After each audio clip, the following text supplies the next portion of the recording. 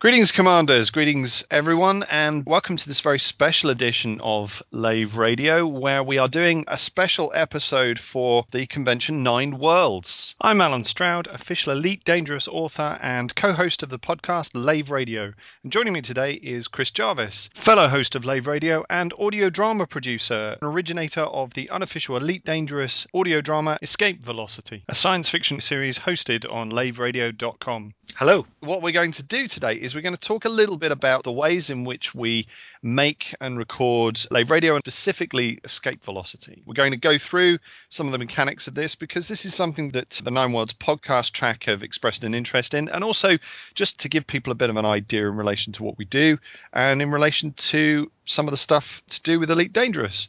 For those of you who've joined us from the science fiction convention or coming to this new and have not heard anything about Elite or Elite Dangerous, well, this was a computer game that started back in 1984, produced by David Braben and Ian Bell, called Elite. It was very, very successful in the 1980s, spawned two sequels known as Frontier and Frontier First Encounters, the last of which released in 1995. And then subsequently there was a Kickstarter fund at the back end of 2012 to produce the computer game Elite Dangerous, which we're all waiting for, hopefully to come out this year or the start of next year. Frontier Developments are working very hard on this. They've got everything together for the beta release. But what the Lave Radio team have done is, through the entire period, chosen to follow the development of the computer games. So we've been essentially commenting on the way in which Frontier have been putting together their work and how they've released artwork, how they've released conceptual drawings, how they've released some of the aspects of the game in alpha testing, and so on and so forth. And we run a regular show as quickly and as often as we possibly can whenever there's anything to comment on in relation to newsletters and in relation to other releases. Spawning out of this came Escape Velocity, which was the brainchild of Chris Jarvis and was designed as a bit of a fiction drama to whet the appetite of the Elite community while they waited for some of the releases of the game. Chris, tell us about Escape Velocity. What is it? So Escape Velocity is a full cast audio drama. So this is different from something like a narrated audio book. This is actually film without the pictures in the kind of loosest possible sense. So these are dramatic scenes. There's dialogue. There's no voiceover or narrator unless you choose to do that. So Escape Velocity was really a chance to explore kind of my own passion for radio drama and also to fill a bit of a gap because there'd been a few Kickstarters around Elite fiction, and most of those were at least 12 months away. That turned out to be kind of 18 months away as it panned out. So really I was looking at having something which was a regular fiction input for the community rather than kind of waiting for all of those things to come out. And it was really just having started the podcast, I went away and I produced some spoof adverts that we put into the show. We wanted to define sections as we were moving from one thing to another. So in terms of the structure of the show, it was useful to have these little sort of vignettes. You've flown ships at max speed. You've felt the power of the 30 megawatt mining laser. Ooh. You've experienced the efficiency of the MB4 mining machine. Wow. But it leaves every hardcore miner with just one question. Why can't I get a shave that's that fast, close and efficient? Introducing the Saracen MB5 shaving drone. It's so smooth. Combining the power of a mining laser with the convenience of a drone. It's like every hair is targeted by a fighter and destroyed. Saracen's patented shaving drone attaches to your face at the start of the day. Leave it to do its work, and when you come back to check, your face is shaved. He's so smooth. It's like I'm mining my face. The Saracen MB5 shaving drone. Now I feel manly. Saracen Shaving, making shaving an unnecessary adventure.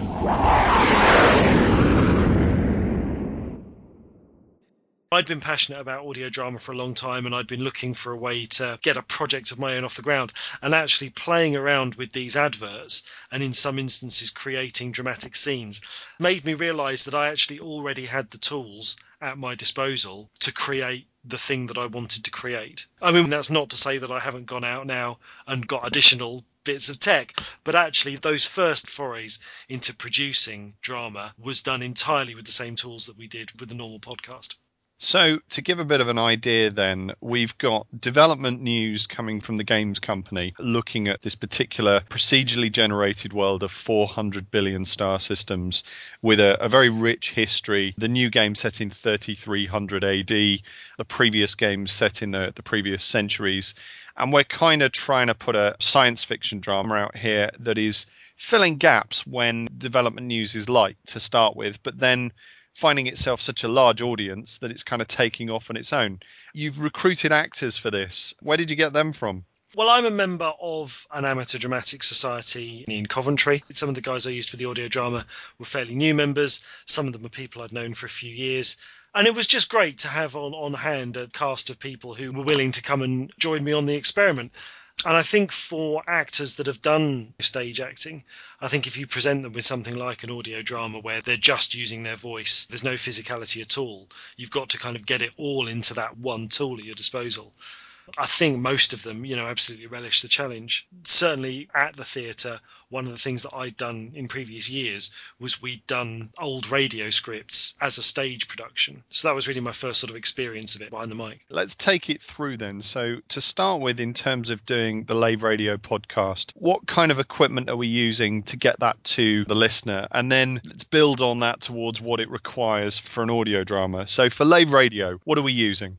I think the four of us, we've all taken our turn at editing the podcast. And I think it's fair to say that sometimes all four of us have a very different approach. We're not all in the same location. One of us is in Cardiff, one of us is in Nottingham, one of us is just south of Leicester, and the other one's down in Dunstable. If anybody's listening to this in the States, those places are all sort of between 2 and 3 hours apart. So we're not really getting together physically every fortnight to do these podcasts. So we use Skype, and that is the kind of driving force behind recording the podcast. We did initially experiment with TeamSpeak, but for one reason or another, it's just not a very practical tool to use for a sustained conversation. So we use Skype. For safety, everybody kind of records locally because Skype being a bandwidth-dependent service, you'll find that sometimes you'll be talking to somebody and their response will just kind of drop out. But they obviously don't know they've dropped out, so they'll have carried on talking. And it's a really useful thing to have everyone involved in the podcast record their own microphone feed, because that way when you're editing, if anything drops out, you can kind of go to another recording and say, where's this person's thing? Personally, I like to use everybody's local feeds, and I tend to strip out the stuff that's been received through Skype. That's just a personal preference. I know that the other guys will just take a single recording of the conversation and they will go through and they will only paste bits in from other recordings where things become inaudible or difficult to listen to. But in terms of how we started, I mean, from my point of view, we started just using Audacity, which is a sort of free sound wave editor. And also, I think we should mention that in terms of recording, I'm using Pamela as my plug-in to record the conversation. What are you using at the moment? Yeah, so you've got different options for recording Skype. What Pamela does, in case people aren't aware of it, is that Pamela records Skype conversations. I confess I don't use Pamela myself, so I'm not aware of what else it's useful for. But what Pamela will do is it will record your local feed and it will record the responses you get from Skype. And I believe Pamela will separate out the recordings. Depends on which version you've got. The one I've got doesn't. It's just the call recorder version, which is quite cheap, whereas the full-blown version, separates into separate tracks. So what are you recording the conversation on at the moment? So I use a piece of software called MP3 Skype Recorder, which is a piece of freeware which essentially does the same job as Pamela, but it's a little bit less pretty. It can take a bit of poking to get it working. Skype has certain third-party interfaces that it exposes in order to allow programs like Pamela and MP3 Skype Recorder to talk to it. And I think sometimes getting that relationship working between the bits of software can be a bit challenging. Pamela generally does a slicker job because obviously it's a paid product, but MP3 Skype Recorder, if you can get it working, does work fine and has the advantage that even for a free piece of software, it will put your own voice in the left-hand channel and then it puts your other conversation people in the right-hand channel, so you can get your hands on your local feed. Which is easy then to duplicate in stereo, but we'll come to that in a minute. Certainly advice, and we picked this up from early on, advice is to anyone attempting to record just a normal podcast, we'd recommend headphones. We'd recommend some sort of microphone that's external to the computer, at least to start with. But there's certainly a very different quality level, isn't there, between a podcast recording similar to how we're doing it now and to then stepping up to audio drama. So before we move on to editing, and we'll move on to editing in a minute, what's the difference in relation to recording for an Escape Velocity episode by comparison to a normal podcast episode like Lave Radio? Well, certainly audio drama relies on the recording being made in the person where the place is. Okay. We did do some experiments with having cast members contribute their performances via Skype. And honestly, for two different reasons, we never really got the quality that we wanted. I mean, if I tried to record their performance over Skype, what I got was a very low bitrate recording. And if my actors recorded their dialogue on their own equipment, not everybody who's good at performing or keen to perform is necessarily very good at knowing how to record good sound. With a podcast, you accept that you're listening to a recording, and if there's occasional quality issues that creep in, I don't think people are really concerned because they know what they're listening to. But with audio drama, you're looking to create the illusion of real life going on kind of in your ears. So you need that sound and that dialogue to be absolutely clear, to be free of digital distortion. It needs to sound like you're listening in on a scene. So I think one of the main things to do with making drama as a podcast is you really have to kind of either be in place with your actors and managing the recording yourself, or you need to be sure that your actors, if they're doing their own recording, really know their stuff in terms of giving you a clean recording. And in fairness to the people who volunteered for Escape Velocity over the last 18 months, I have had some recordings that were absolutely brilliant. So we can kind of unpack this a little bit. In terms of the normal Lave Radio recording, we're looking at perhaps either a freeware piece of recording equipment, as you've mentioned, or Pamela Call Recorder, which is about somewhere between £10 and £15. So that's essentially the costings there. And then you're looking at a pair of headphones with a microphone, similar to your gaming headphones with a microphone.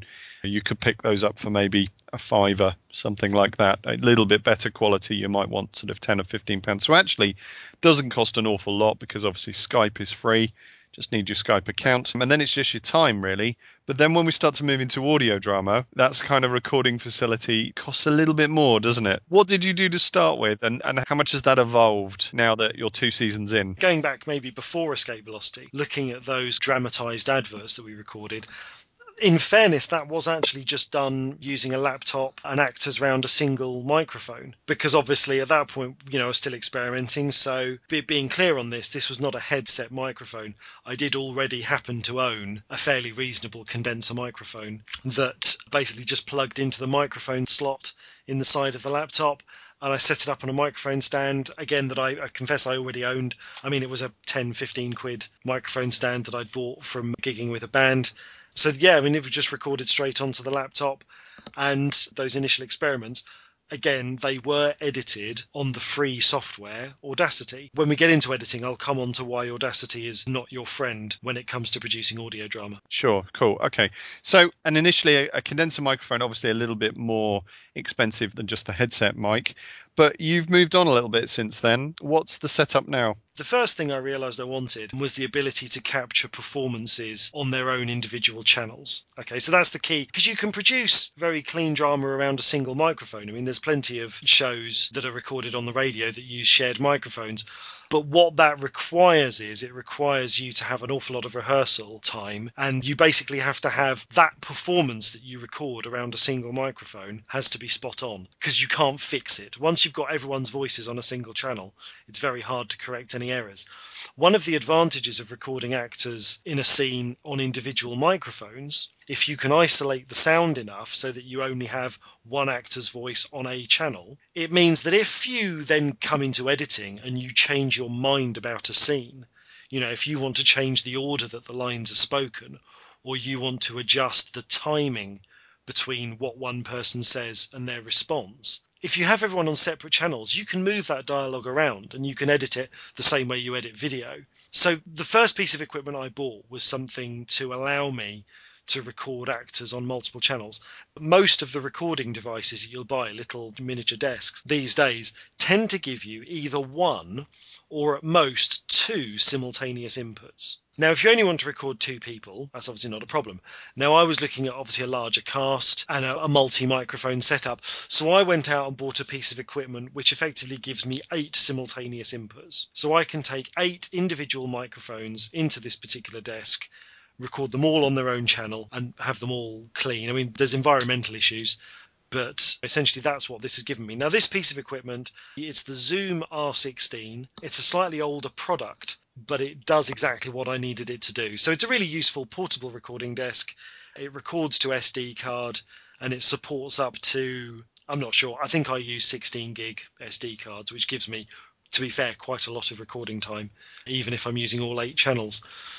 When you look at it for drama, it's a piece of equipment that is very obviously designed for music recording, but it works excellently for drama because it gives you all these channels, and it also has a certain number of vocal effects if you want to do things in the desk. I mean, I personally don't. I do all that in post-production, but it's an amazingly useful piece of kit. Retails at about £300. So this was a bit more of an investment coming into the audio drama. The other thing I went out and did was I bought 3 identical microphones. Now, this is an important point for anyone that's thinking about doing recording.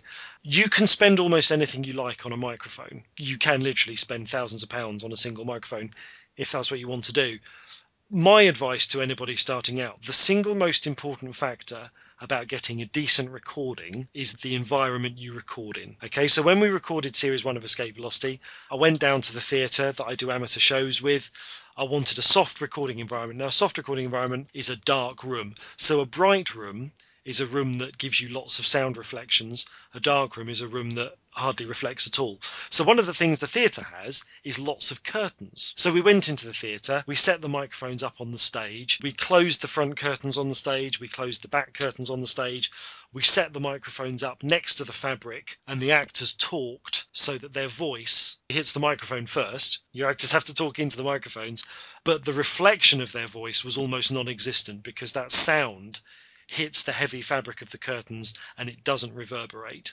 And that's great because you get nice clean recordings with no echo, no weird kind of frequency bounces that you get in kind of oddly shaped rooms. And I would say for the purpose of this podcast where we're talking equipment, we're sort of talking equipment and technique. And anybody who asks me about microphones, I always say actually the thing you need to focus on first, make sure you've got a good environment to record in. Because if you haven't, there are really good expensive microphones that can fix that problem for you. But generally speaking, unless you go up into silly money, even a reasonably decent microphone won't give you a good recording if you've got a horrible environment to record in. So Escape Velocity Series 1, those 3 microphones I bought were 25 quid each. And they are, in the nicest possible way, they are genuinely terrible microphones. But with that recording environment, I mean, go and listen to Escape Velocity, the quality of the voices and the quality of the performances comes through. In terms of recording speech and in terms of creating a believable drama, they do the job perfectly well.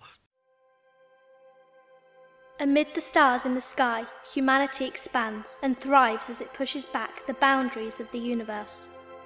From the luxury of the core systems to the harsh worlds of the frontier, men still fight. Some fight for survival or greed, some fight for a flag and others for retribution. But across the lonely darkness, they all share one aim: to be elite.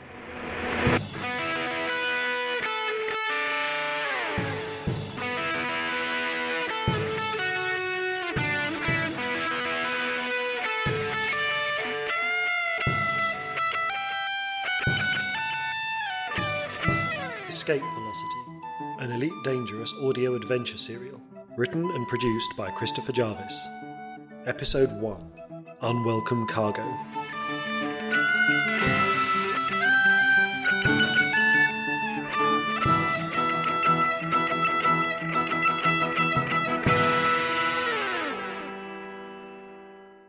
What that does is that sort of indicates the step, doesn't it, really? Because, you know, when you're talking about a standard podcast, as we've said, it can be quite easy and specific as long as the words are clear. That's really the main thing. You want to get rid of hum. Those kind of things can be done in post, but you can't add quality, as it were. That was season 1. What happened in season 2? Where did you record then? Well, season 2 was recorded in very much the same way. I had a few issues with the venue not being available. Sometimes in a multicast drama, you can't get all your actors together on the same day.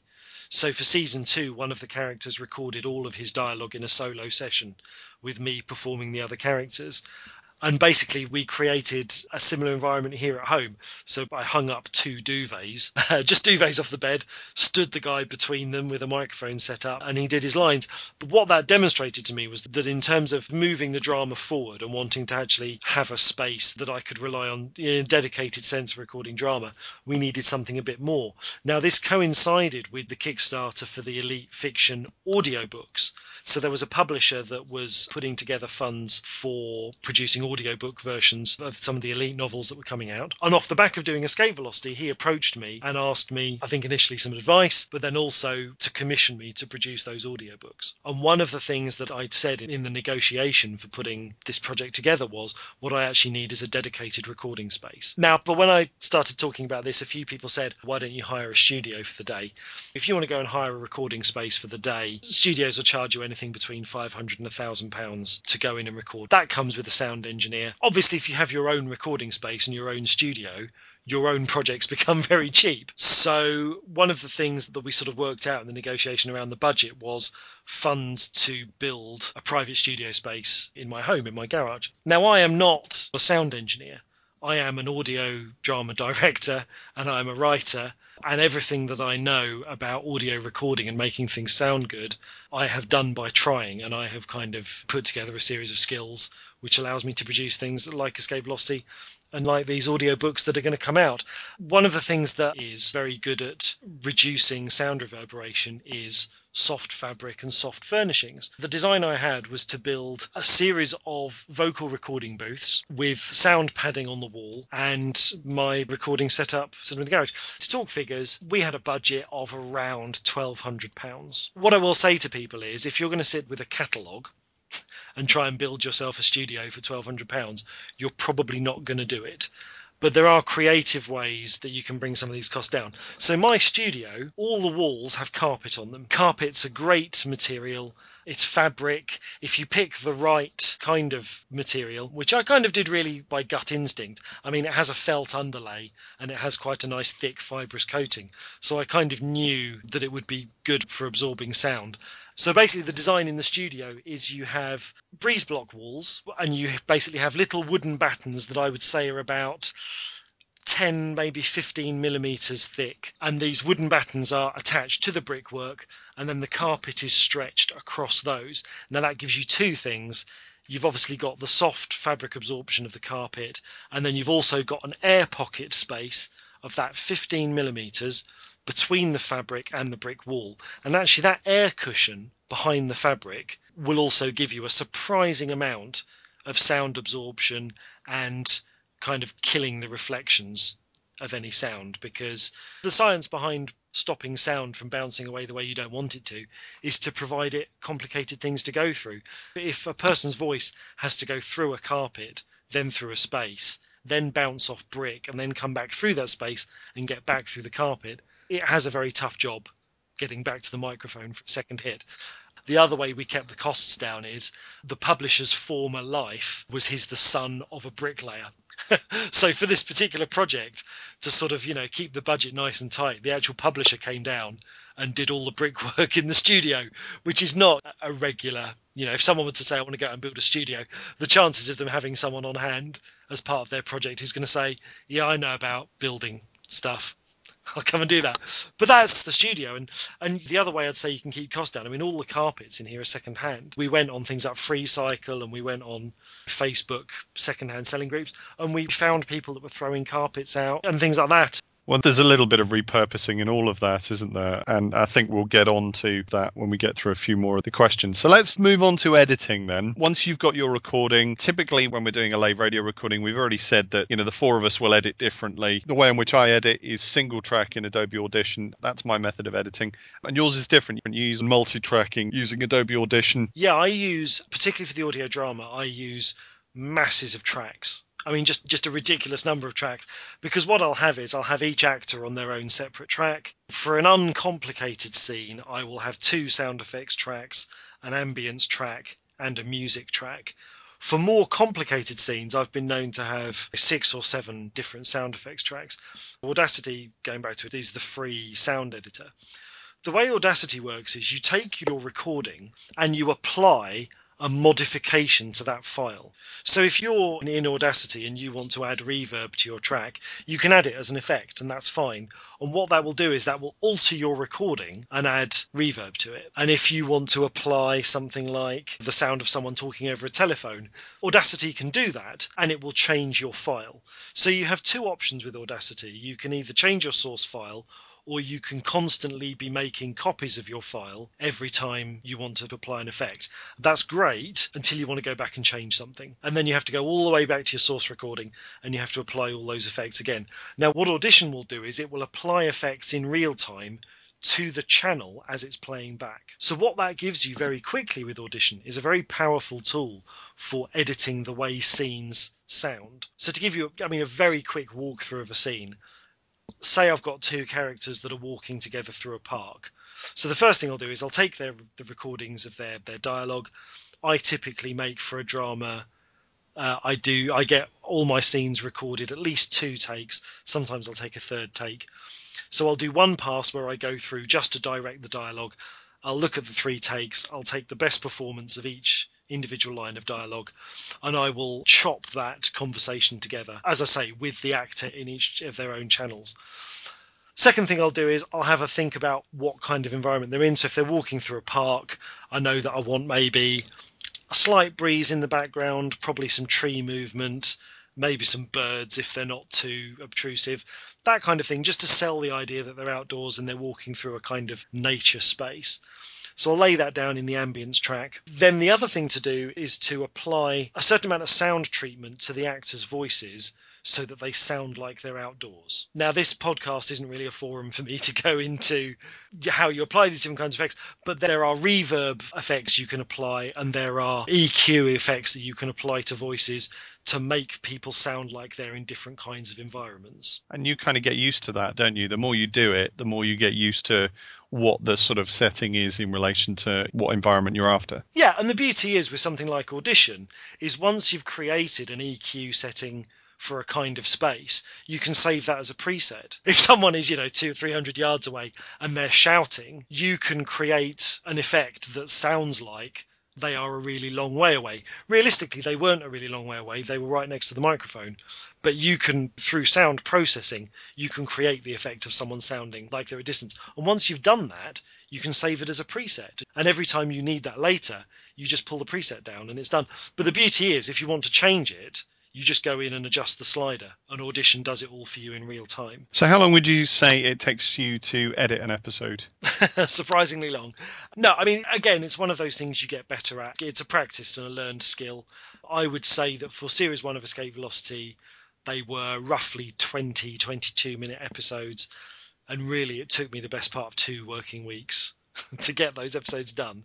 Now, I would say that I am producing the 30-minute episodes that we have in Series 2, and it probably takes me 4 working days. That's not including recording. That's purely post-production.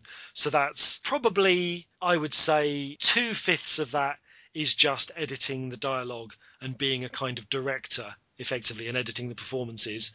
I would say the other 2/5 is applying sound effects and ambience and making the voices sound right. And then the last 1/5 is your music mix for dramatic purposes. So by comparison then, so when we're doing a live radio episode, they tend to be sort of twice as long, don't they? They're at least an hour, maybe 2 hours sometimes, which shows the dedication of our community that they listen to them. But in those circumstances, usually it's a day, maybe 2 days to edit one of those, because it's only pass to tidy up, really, and then to add the music at the front, the music at the back. And if we're going to add adverts, we sort of have breaks in the middle to do that. So it's not anything like the same kind of time to try and get the precision and quality in terms of what's there. But then we get on to that post-production element of music and sound. So where'd you get your music and sound effects from, Chris? You mostly. So, we're very fortunate. I run a company now called the Radio Theatre Workshop, and we produce audio drama and audio books. And we're very lucky to have Alan as part of the team. Alan is a very talented music composer.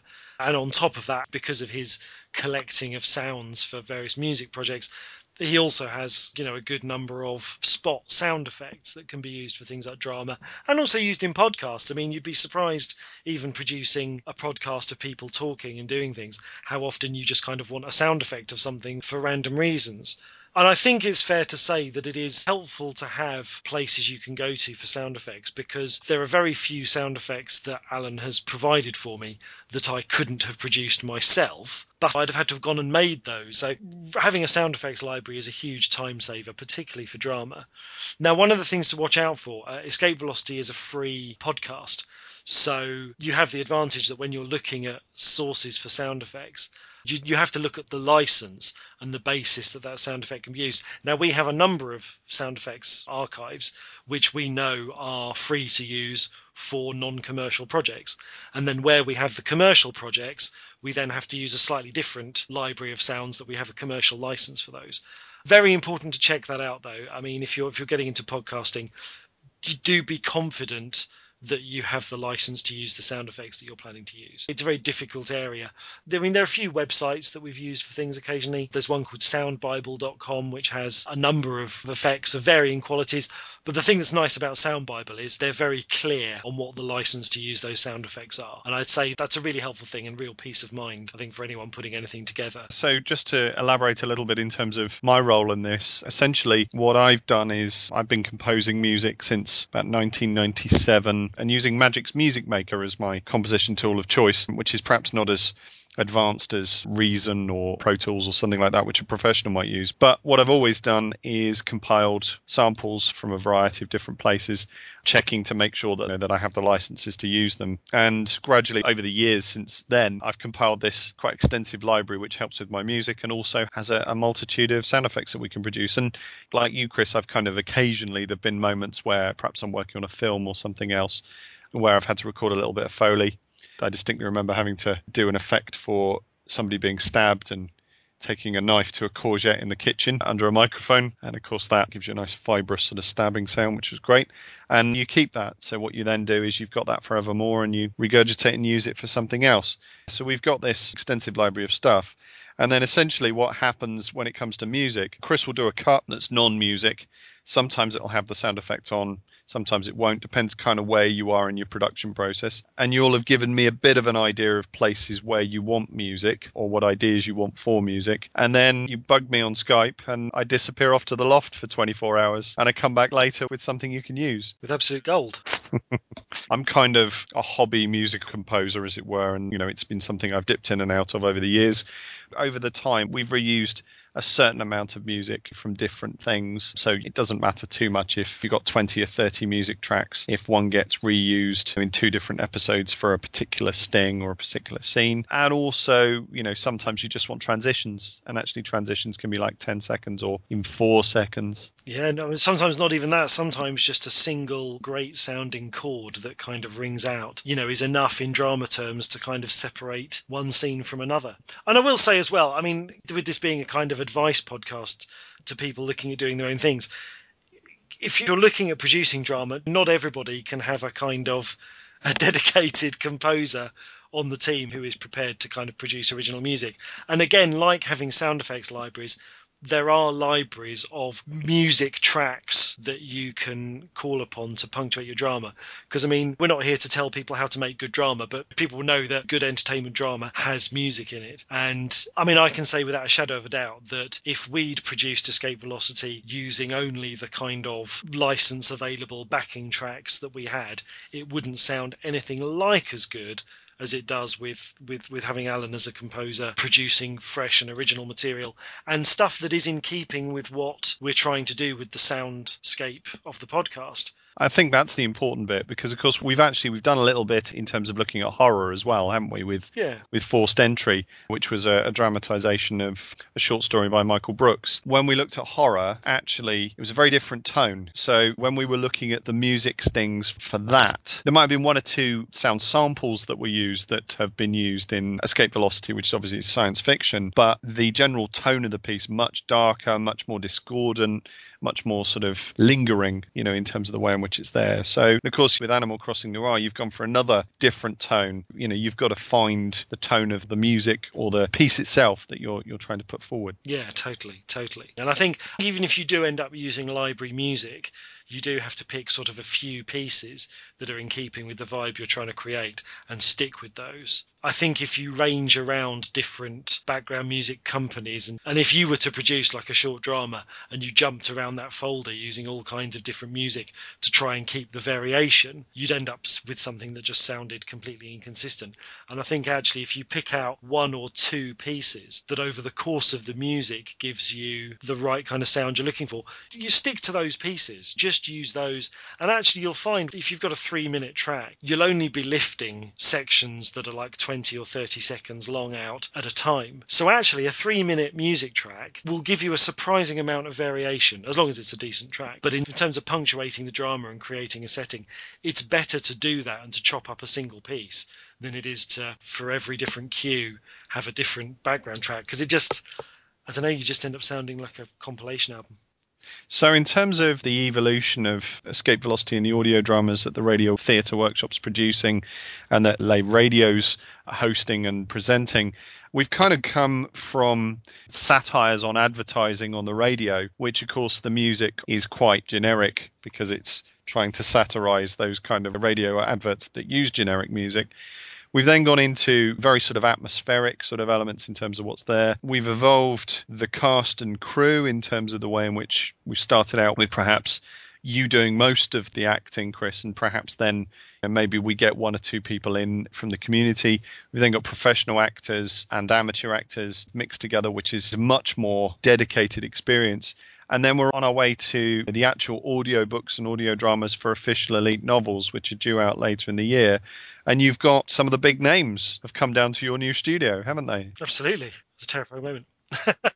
Who have we had in? Well, Toby Longworth, who, if people know their audiobooks, certainly you don't have to go far down an audiobook listing before you find Toby Longworth's name. I mean, he is an absolute god of book narration, a very talented actor, a very talented impressionist, and it's nice being someone who is passionate about audio drama to have a single voice actor who can come in and give you a cast of 15 or 20 completely different voices is an absolute godsend. So now we've come to this point in the way in which we are. We've got 2 seasons of Escape Velocity done. You've got these 5 books recorded for audio, which you're then going to release when they're ready. Looking back at where you started, what advice would you give yourself? Probably just that it takes longer than you think it's going to. There are no shortcuts in audio editing. You always end up, to a certain extent, I mean, you jump around, but certainly when you're editing audio, you're pretty much always editing in real time. When you have to listen to things back for quality, you're listening in real time. So I think I kind of went into it with maybe an experience of video editing, which to an extent, there are processes where you can shortcut certain aspects of it because obviously it's visual, so you can see the beginnings and ends of clips and you can actually join things together quite neatly. But with audio editing, it's very hard to kind of jump around until you've been doing it for so long that you actually start to recognize words in the waveform. Which is always a worrying place around. But you get to the point where you can identify certain word shapes. I had for one of the audiobooks at the beginning of each chapter, the narrator said chapter 1, chapter 2. And I did get to the stage where I could look down a waveform and I could see the point where they said the word chapter because it was always the same and it was at sort of regular intervals. So things like that, you do then get the advantage of being able to say, well, great, I can chop this sound file up into individual chapters just by sight. But most of the time you'll be listening through recordings. And it's kind of about the level of quality you're prepared to produce, isn't it? The amount of time you spend. There's that triangle that people talk about quick, cheap, and good. And I think actually, it kind of holds true here in that you spend more time on something when you want it to be good. And I think audio drama and even composing the music, it is often about the more time you spend on it, the better it can possibly be. And sometimes you've got to kind of step away, because I know, when we've wanted to release, I've maybe finished what I'm considering as half a music track that I'm happy with, but actually you probably only need 15 seconds of it. Yeah, there is the element that it's nice to have options. Like I say, when we did the last episode of Series 2 of Escape Velocity, I needed a very particular vibe of music for a scene. And I know that I was talking to you about some original music for that. And actually, when I went back and listened to some of the other pieces you'd provided for me, even as far back as Series 1, I discovered there was a section in the middle of a track that I'd never used, and it was perfect. It was a piece that kind of had a nice ebb and flow to it, and it had dynamics, and there was this very low key section in the middle that gave me exactly what I was looking for. So, it is nice to have these options. In terms of thinking about you saying, what do you wish someone had told you when you first started? The other thing I would say is, if you're doing drama, and you've got a scene that you're going to add music to, I would recommend layering in the music before you've spent time doing the background sound effects. Because the number of times I have spent an hour getting the Foley effects absolutely right for a scene, and then I've applied the dramatic music that needs to go with that scene to it. The guy goes to unlock the front door, but what you've done is you've added in the sound effect of him picking up the keys from the table, because you're thinking about the scene in your head, and you're thinking about how the characters move, and you're thinking, oh yeah, he picks up the keys, then I need footsteps of him kind of walking over to where the door would be, and then he unlocks the door and opens it. Do you know what? When you add the music to that, you're not going to hear the footsteps. You're not going to hear the keys being picked up. You do need the door being unlocked and the door opening, because that's driving the action. It's so you know what's going on. But I spent a lot of time obsessing over getting sound effects just right, that when you actually listen to it, you can't hear them. And I would say as well, when you've provided me with cuts, the advice I'd give if you're writing music for a drama is don't listen to the cut and then figure out for yourself how long a piece of music needs to be in a particular section. Write a piece of music to that length and then send it back to the producer with statements that say, here is this piece of music, start it here, finish it here, and it will sound great. Because you never do that. So in essence, and I think that's partially a little bit of the way in which we work, and I think it's entirely right, in that I'm not here to edit the audio drama, as it were, but it's me getting used to the idea that actually what you want is something that gives the impression of a particular thing that can kind of sort of set the thing up. And then you're going to work out how long you need it to be, and you're going to work out how it's going to cut together, rather than me going, oh, I'll write it 1 minute 28 exactly in the section that you've said, because it never works that way. No, learning experience. And this is the other thing about not obsessing too much about finishing the audio edit before you add the music. Because actually, I mean, we did this. We started out and I'd say I need a piece of music that's 1 minute and 3 seconds. And actually, once I put the music in the scene, I realised I needed to add a bit of space into the dialogue. And a section which without music was 1 minute and 3 seconds. Once I had the music in, it was 1 minute and 15 seconds, because you have to allow space in the drama to allow the music to punctuate the action. And once you've done that, of course, your timings are all off. So yeah, that's Okay, so I think that kind of gives us a good place to conclude. Thank you to everyone who's listening, to all our Elite Dangerous community fans and folks who hopefully have had a chance to absorb this and perhaps got a bit of an insight into our process of recording the production of Escape Velocity and how it's a bit different to your standard Lave Radio podcast or any other podcast. And also thank you to Nine Worlds and to all you folks who are at the Nine Worlds convention. And if you've just discovered Lave Radio, Elite and Elite Dangerous and Escape Velocity for the first time, do come and check us out. We're at laveradio.com, and to find Escape Velocity, we're at laveradio.com/Escape Velocity. Chris has produced 2 seasons, so we've got the 6 episodes from season 1, the 5 episodes from season 2, and then to come will be the official fiction audio books and the official fiction audio dramas. So if podcasts, audio drama and audio books are your thing, and you're looking for science fiction, space opera, or slightly more introspective science fiction, I think you'll find that there'll be something there for everyone who's interested. So thank you, Chris. Thank you. And we're hoping then that we might get a few more people come and listen. Thank you again, listeners, and hopefully you've had an entertaining time with us. That'll be all for now, and hopefully you'll join us again soon for some of the other episodes that we have on the website. So take care. Bye. Cheers.